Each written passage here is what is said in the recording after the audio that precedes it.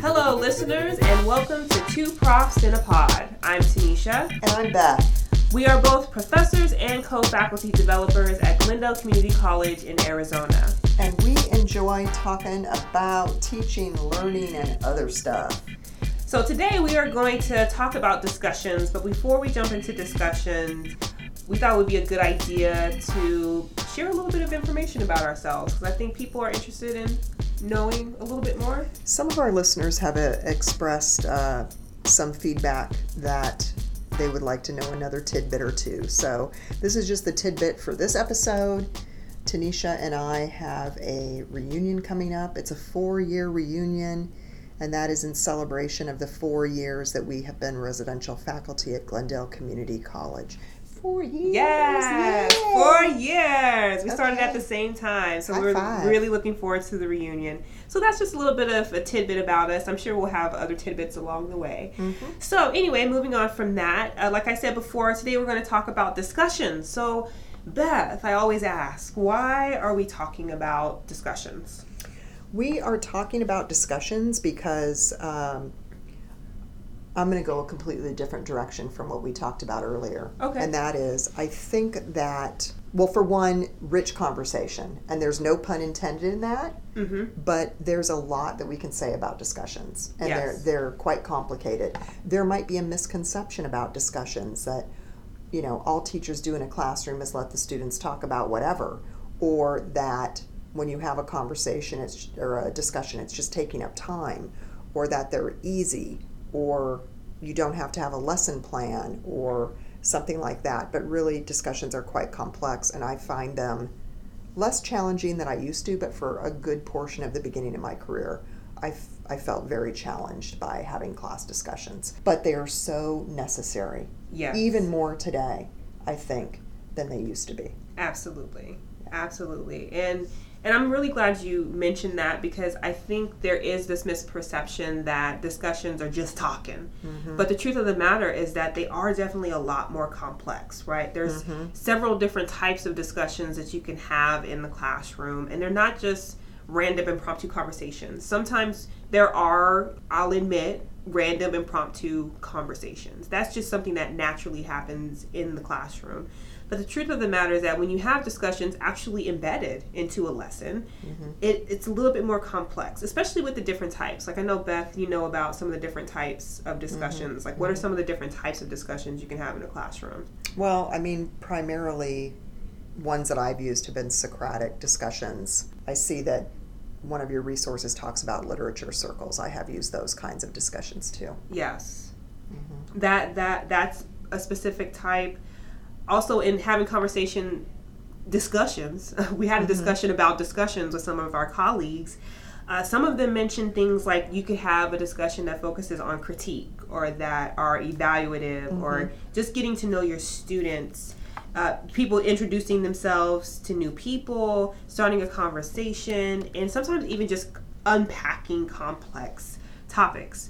And what's interesting is that, you know, we have these different types, and then one of the central key aspects of discussions is that for the most part the instructor oftentimes has the role of the facilitator. Right. But I think most or many instructors are probably uncomfortable with that role as a facilitator. And I think that's one of the reasons why it is important to talk about discussions, because of how people sometimes feel uncomfortable with discussions themselves for different reasons. One reason why some people don't like discussions is a lack of control. So really having like no clue or no idea where the conversation is going to go. If you get off track, how do you get back on track? If things get too heated, how do you bring people back? So a lot of people are uncomfortable with that because instructors, right, we like to be in control. If you're a manager or a supervisor or a boss and you're talking to your team, right, you like to have control. But at the end of the day, sometimes we don't have that control, but hopefully we have enough tools in our toolbox that can help us to facilitate the discussions wherever we're at just a little bit better. So let's talk a little bit about what the research says. Yes. The research this time's a little different, right? Because it's really just what's out there in relation to discussions and what kind of discussions. Yes. What'd you find out? So one of the things I found out, I actually ended up with some books on loan from another instructor, And the instructor let me borrow this book that came out in 2002. It's called Socratic Seminars in Literature Circles for Middle and High School English by Victor J. Moeller and Mark V. Moeller. And they talk about the Socratic method. And I'm sure if you're listening, you might think, okay, well, what can I do with a book that is applicable to middle and high school English? But the truth of the matter is that I found that the stuff in the book was really, really helpful. They talk about the Socratic method, how there is a misperception about the Socratic method that it's just people sitting around and talking in circles. And that's a small piece of it, but there are actually different approaches to it. And the author actually believes it represents John Dewey's method of reflective thinking, where it includes doubt when interpreting a problem, and how when you approach that doubt, you go through the act of searching for a solution, right? And this is accomplished through what's called strategic discussion, and I really appreciated the term strategic discussion because it lets us know that there is strategy to discussion. You kind of have like a beginning, a middle, and an end goal. And you have to be strategic about it. And one way that you can really implement the strategy of discussion is by using prepared questions, right? So that means there is some preparation for discussion. And also really guiding the discussion with spontaneous follow-up questions. So what I really like about this method that I pulled from the text is that there is structure, right? You have prepared questions, and then you have spontaneity as well. So it's a nice balance of having preparation and also kind of that spontaneity of discussion that kind of helps to spur knowledge and understanding. So the purpose of this method, from what I got from the authors, is that it's all about engaged learning, so being more engaged in the classroom, improving comprehension. It also allows learners to interpret meaning and figure things out in their own way. And I think that's especially important in English. I don't teach English, but Beth, you teach English. And all I can really give you is perspective from me taking English classes. But I know that the English teachers that I had, especially in AP English, some of the best discussions we had were when we were talking about books and texts we were reading. And how we were reading the same book, but how everyone had their own interpretations. And then when we discussed those interpretations, it helped us to understand the book even further, as opposed to us sitting in a corner and reading by ourselves. So I really, really like the Socratic method. Granted, the book is geared towards middle and high school English teachers, but the truth of the matter, if you're not familiar with Socratic method, the Socratic method is not just limited to middle school and high school. It's also used in colleges throughout the country. So it's not just limited to elementary schools and high schools. It is also used in higher education as well. And I think it's really important to emphasize that point to any listeners who may not be familiar with the method itself. And I think that you bringing up literature as being something that a group of people are sitting around talking. And I'm even just thinking about some of our listeners who might belong to book groups. Yes. And are having discussions.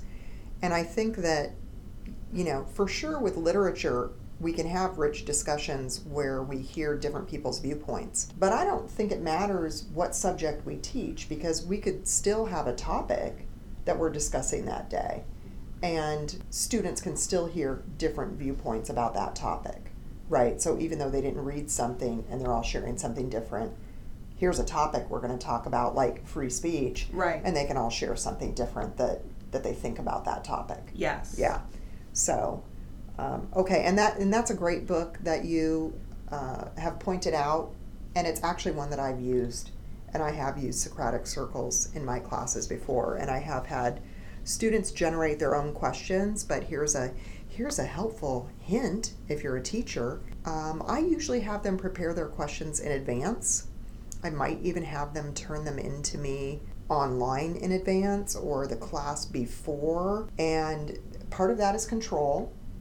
Part of that is I don't want to show up the day that it's scheduled and not have them be prepared for it. Right. So I was able to maintain a little piece of control, right, by saying, here's when you have to have your questions to me. And then I always gave students extra points if we used their question in the discussion. So that's kind of a little twist that I put on it. Okay, so I looked at a book called Talking in Class, Using Discussion to Enhance Teaching and Learning.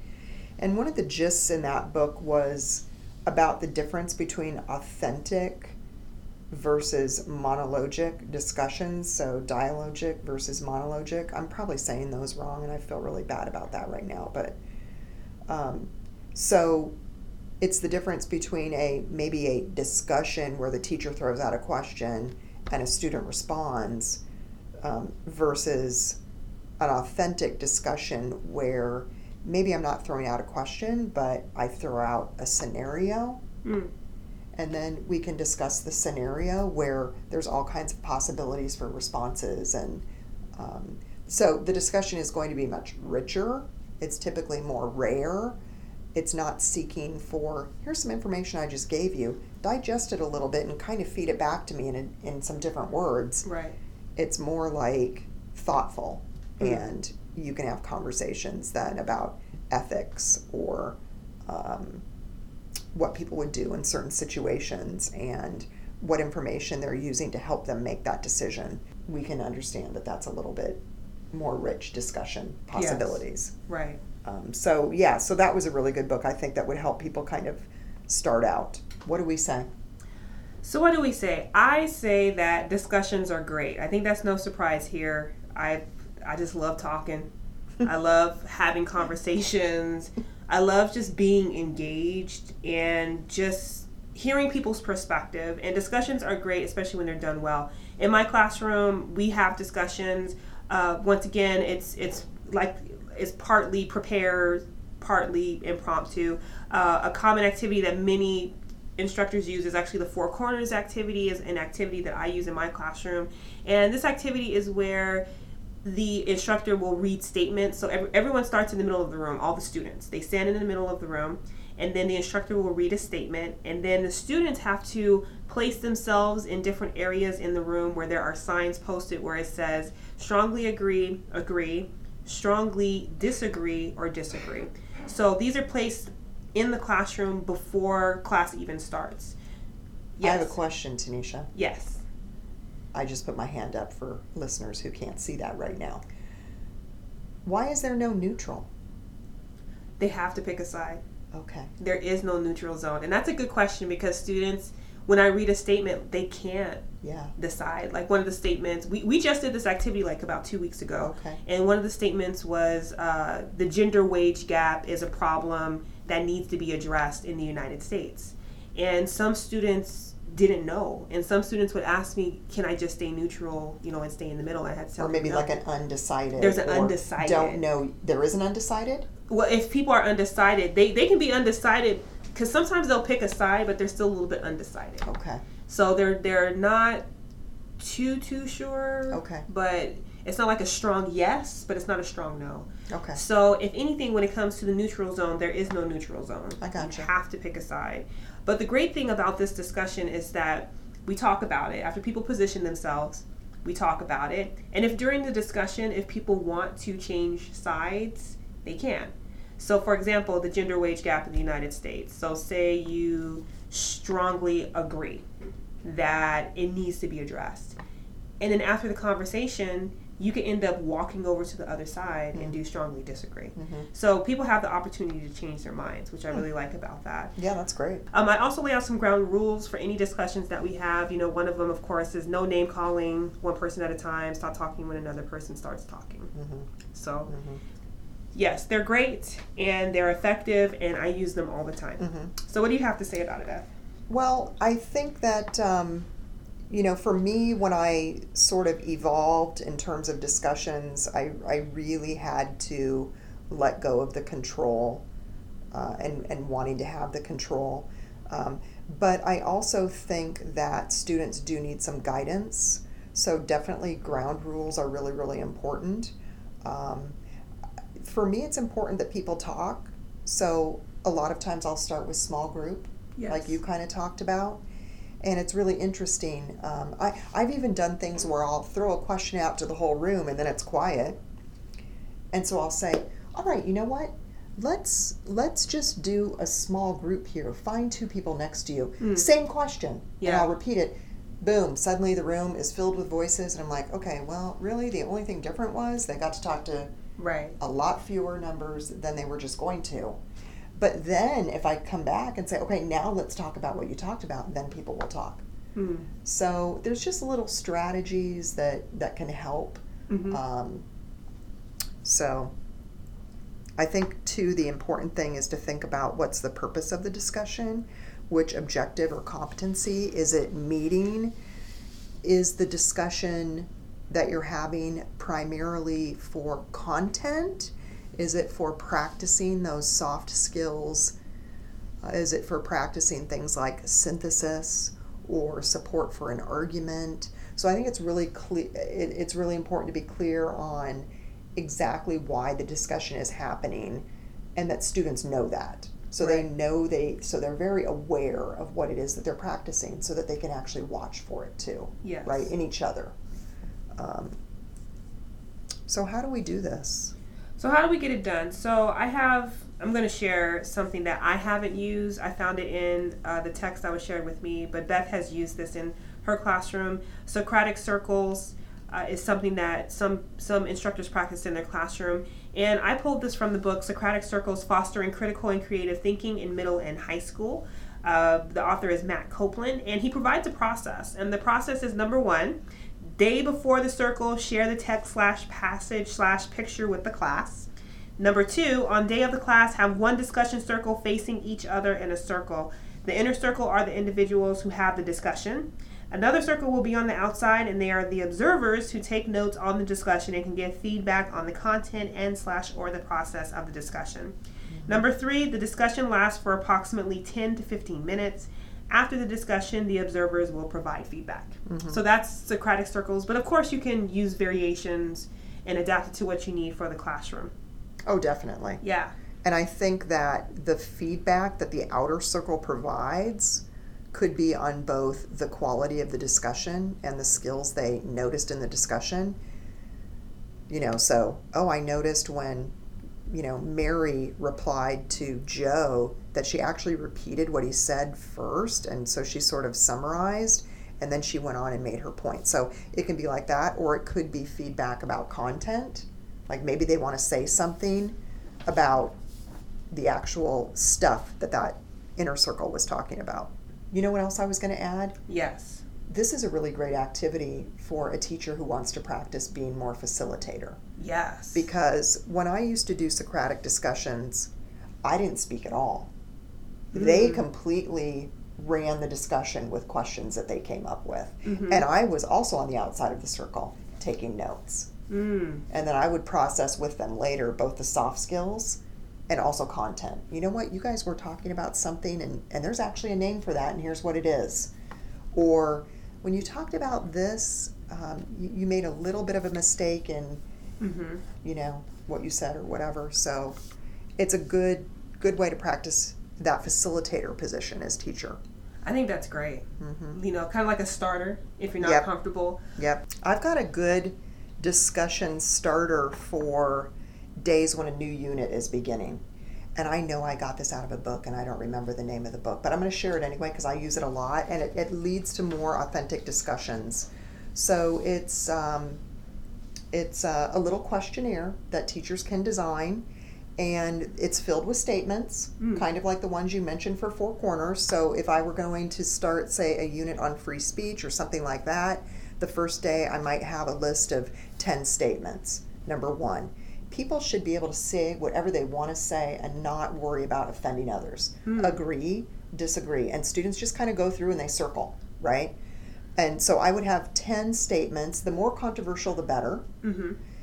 And I don't have and you know what? Sometimes I let students say, if you're undecided, you can say undecided. Or if you think it depends, you can say depends. And then in a small group, they get together and they go through their responses and talk about why they picked what they picked.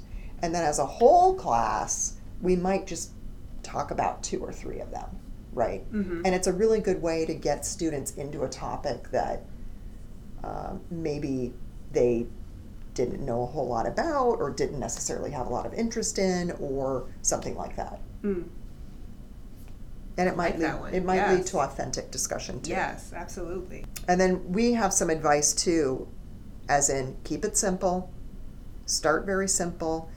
Have short discussions. They don't have to last a whole class period. Oh my word, right? No, like not at all. 10 minutes or 15 minutes. Yes. Have very simple rules that are really easy to follow. And then, try the Socratic seminar so that you can be the observer, which takes pressure off you and gives you a role during it. So, what's on our radar?